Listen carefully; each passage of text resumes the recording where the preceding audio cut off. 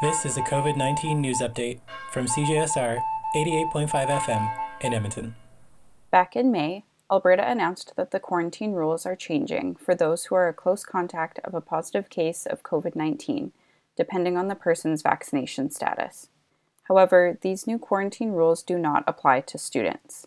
As the school year wraps up, both Edmonton Public and Edmonton Catholic schools have stated that the 14-day quarantine period will remain in place before those deemed a close contact can return to in-person learning.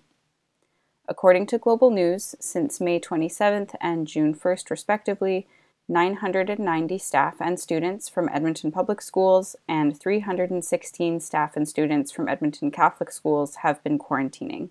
For more information on quarantine rules for students and symptoms to look out for in your child, visit the Government of Alberta's K-12 Learning During COVID-19 webpage. For CJSR, I'm Hannah Cunningham.